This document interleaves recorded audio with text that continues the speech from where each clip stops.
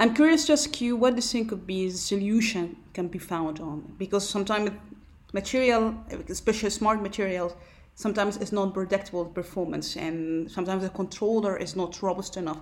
So how do you think could be a solution like, for tackling this issue?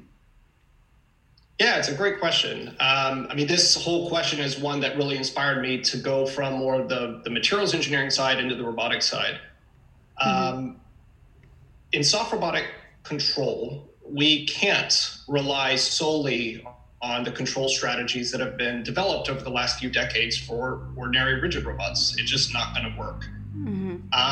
With my current projects, I've been looking at ways in which we can inject a little bit of learning as a way to overcome some of the challenges posed by pure model-based approaches to control.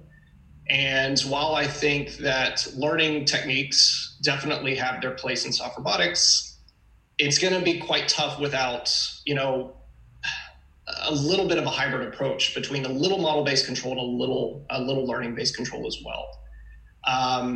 At the same time, we do have these rich opportunities for soft robots to engage their environment, to exploit morphological computation, to begin helping us understand and bring to these systems a sense of embodied intelligence. And so I think, while we're playing with these control strategies and what might work, at the end of the day, what we really need to begin thinking about is how we can bring context and environmental engagement into these control strategies, because it's going to be an essential part of this field. But yeah, it's a totally open question. There are a number of exciting avenues for thinking about control.